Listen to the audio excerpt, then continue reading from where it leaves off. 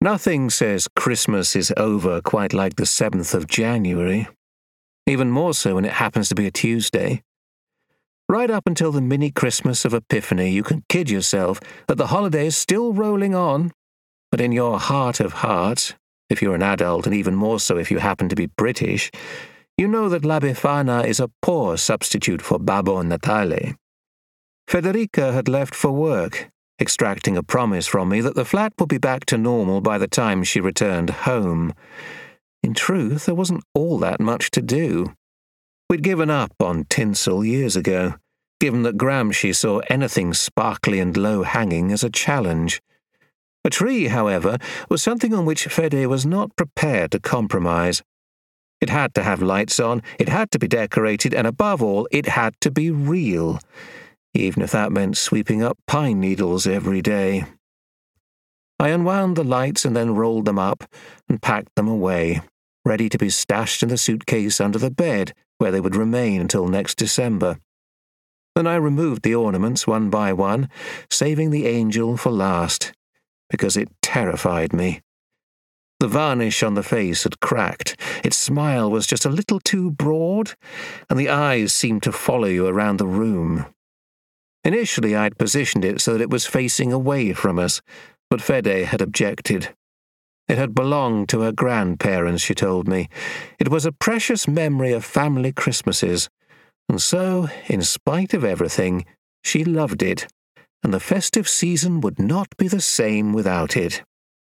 I couldn't really argue with that, and so the angel stayed. I took it down and tried not to meet its malevolent gaze. I wrapped it in tissue paper and placed it face down in a shoebox, along with the other ornaments. Then I put the box in the suitcase under the bed and locked it. You couldn't be too careful. That just left the tree. Denuded of its decorations, it cut a sorry figure. A bare Christmas tree post-Christmas on a wet Tuesday morning. Yep, the festive season was over, all right. I wondered how I was going to get it downstairs without shedding needles everywhere. Was a dead Christmas tree the sort of thing that one could just learn to live with? Give it a few weeks and we'd hardly even notice it was there. But that, I admitted to myself, was going to be a hard sell to Federica. It needed to be moved. But first I could treat myself to a coffee, a read of the paper, and then perhaps I'd have earned myself the right to a morning nap. I looked at the headline and shook my head in disbelief. Police were still trying to identify a man who'd been found frozen to death in an ATM vestibule up in Cannaregio. He'd been there all night. At least one person, it was thought, had made a cash withdrawal without even checking to see if he was all right. The season of goodwill, evidently, was very much over. I turned to the second page. After a brief Christmas truce, the two candidates for mayor of Venice had come out swinging in readiness for next month's election. Anna Fabris versus Giuseppe Meneghini.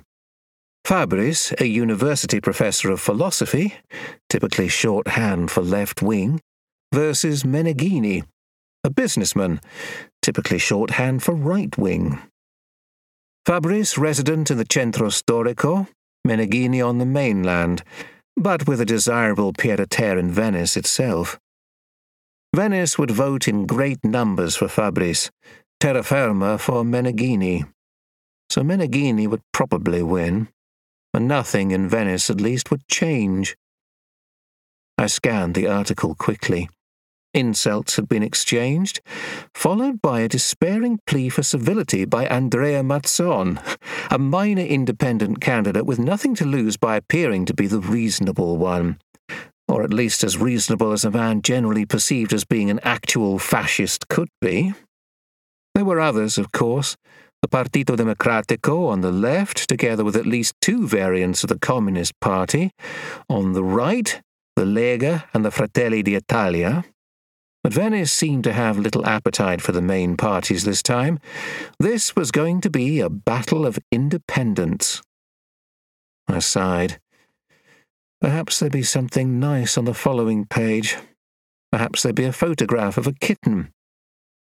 A bar I knew up in Cannaregio, a welcome refugee whenever I found myself in that area of town, had closed its doors for the last time, the great November flood having proved the final straw. Removing a dead Christmas tree, then, was beginning to look like the least depressing option.